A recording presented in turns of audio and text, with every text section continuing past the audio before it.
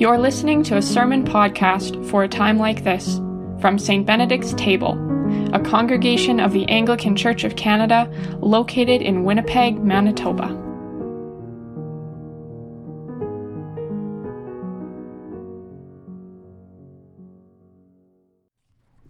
May only truth be spoken and only truth received. Amen. And so now, with Christmastide and the Feast of Epiphany behind us, the gospel narrative jumps straight to the adult Jesus going down to the Jordan River to be baptized by John. The account we read from the Gospel according to Mark is brief, which is so very typical of the way in which Mark writes. Our reading began just 4 verses into Mark, a gospel which begins the beginning of the good news, the gospel of Jesus Christ, the Son of God. In fact, Mark is the only one of the 4 gospel writers who opens by telling the reader that what he's giving them is gospel. And that's kind of interesting. And then, without any birth story or any reference to Jesus' childhood, Mark jumps right to the figure of John the Baptist and to Jesus' baptism. That's Mark's way. His is the earliest and the shortest of the 4 Gospels. You can sit down and read it through easily in an hour. The Greek of the original is not sophisticated, whereas other New Testament writers, Paul and John particularly, were clearly well instructed and schooled. Mark writes more simply, commonly, and at times even a bit awkwardly. The ancient tradition was that Mark received these stories firsthand from Peter. That sometime before Peter's death, Mark hurried to set it all down in ink. There's a tradition that says Mark actually wrote himself into the story. He's not a disciple after all, but he wrote himself into the story at the point of Jesus' arrest in the Garden of Gethsemane. And that he did it as a way of saying that, like his mentor Peter, he too would have lost nerve on the night of Jesus' arrest. It's a funny little reference. It says, "A certain young man was following Jesus, wearing nothing but a linen cloth. And they, the temple police, they caught hold of him, but he left the linen cloth and ran off naked." None of the other Gospels mentions that young man, because it's pretty clear that both Luke and Matthew had Mark's story in hand as they wrote. The fact that they omitted this little bit about the humiliated and fearful young naked man suggests they perhaps didn't quite recognize the importance of the detail to Mark. Well, regardless, the whole of Mark's narrative is punctuated by a kind of urgency. In Mark's telling, everything is happening immediately. He uses that word immediately 27 times in his short book. And a good amount of the time, Jesus' disciples seem not to have a clue as to what is going on. As the musician Nick Cave comments in his extraordinary little essay on Mark, quote, "Even Jesus' disciples, who we would hope would absorb some of Christ's brilliance, seem to be in a perpetual fog of misunderstanding, following Christ from scene to scene with little or no comprehension of what is going on." And yet, Cave comments, it is Christ's divine inspiration versus the dull rationalism of those around him that gives Mark's narrative its tension, its drive. That tension fires right through to the end of this gospel. When at the empty tomb the women simply recoil in fear at the very thought of resurrection and flee. That's where most New Testament scholars believe Mark ended his telling of the gospel. That's where the most ancient of manuscripts end, with those women, devoted followers who had known Jesus ever so well, running in fright. And here the novelist and essayist Reynolds Price comments, Mark intended to end his story as we have it, in literal midair, while the women flee the tomb in terror.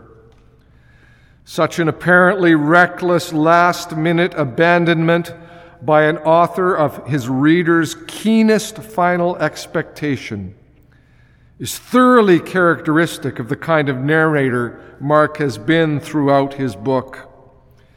This is my story suddenly told. You tell it from here. That's how Mark works.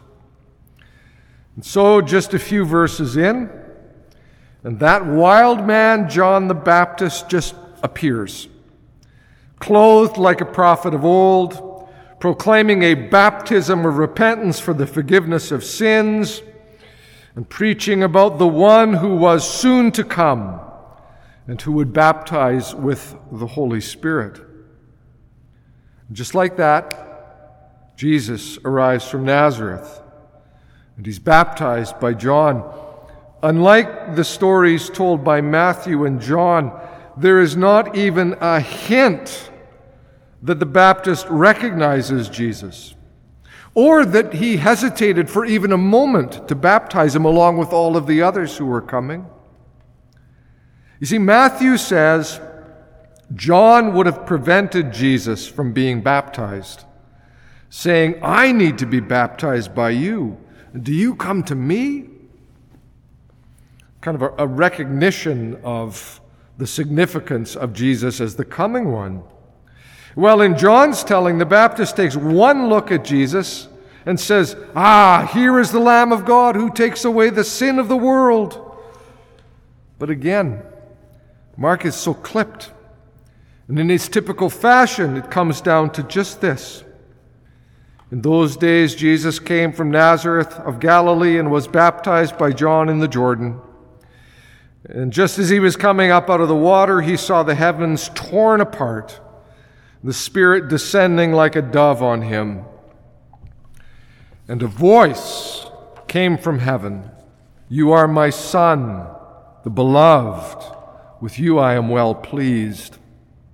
Now pause for a minute. Think about the protest that John the Baptist raised in Matthew's account. Why is Jesus seeking John's water baptism in the first place? John's baptism is very clearly identified as one of repentance for the forgiveness of sins and a spiritual preparation for the coming of the one who is more powerful than I, who will baptize in the Spirit. Now, if Jesus is that coming one, what's he doing getting dunked by John in the River Jordan? Well, I think there's at least two things at work here. One that is immediately, to use Mark's favorite word, immediately visible, and the other that will emerge into view as the gospel story gradually unfolds. So firstly, it would seem that the human Jesus of Nazareth is undergoing a kind of symbolic ritual through which his ministry, which has not yet begun, and maybe even the fullness of his understanding of his identity, is being brought into clarity. As he emerges from the water, Jesus saw the heavens torn open. That's a kind of a violent word. The other Gospels don't use it, just Mark. Jesus saw the heavens torn open, and the Spirit of God descending upon him like a dove. Now, interestingly, if you attend to the precise wording, he saw the heavens torn apart, not they saw. It would seem that this is an intensely personal experience for Jesus. And that's further reinforced by what he hears "You are my Son, the beloved. With you I am well pleased." He is spoken to directly. Now this adult Jesus, the one who had, in Luke's phrasing, increased in wisdom and in years and in divine and human favor, this adult Jesus is about to come into the fullness of his life's work.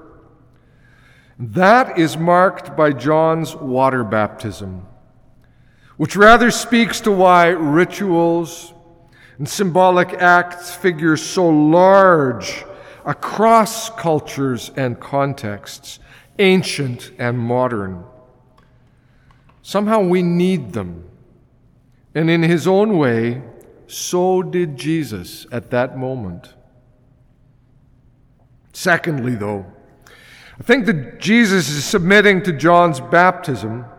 It can also be understood as his first visible, tangible act of solidarity with humanity in all of its need and all of its brokenness. What is Jesus' steady and unrelenting posture toward those who know the ruin, the needs and sin of their own lives? What's his insistent posture? To reach out. He touches them, engages them, forgives them, eats with them, and stands with them as one with them. That is what the incarnation means, ultimately. That the Word became flesh and moved into the neighborhood as the greatest good neighbor anyone could have asked for. Unless, of course, you imagined, like some did, that you didn't need the love, forgiveness, acceptance, and company of this particular neighbor, which is ultimately the folly of those who will reject Jesus and push him away in the gospel accounts. But those stories are yet to come. For now, as we recall this story of Jesus' baptism, we are best to embrace it as a story telling of his deep desire and willingness to be one with us. Oh, and his willingness to go not only the extra mile, but as far as it will take, no matter the cost, as far as it will take. Mark doesn't for a moment think that that is an easy thing. For the very next verse after today's reading ends, after Jesus is baptized and hears those words coming to him, telling him his true identity, the very next words are, "And the Spirit immediately," of course immediately, the Spirit immediately drove him out into the wilderness. Drove him. Buckle your seatbelts, Mark is saying to his readers.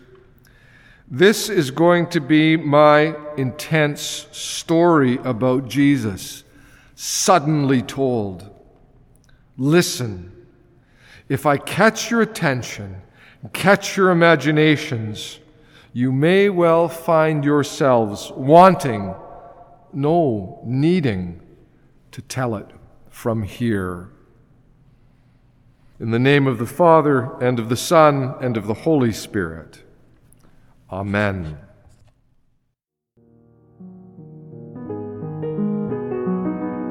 This has been a sermon podcast from St. Benedict's Table. For information on our church, including further resources during these days of the COVID-19 global pandemic, or to provide support for our online work, visit us online at stbenedictstable.ca. Thanks for listening.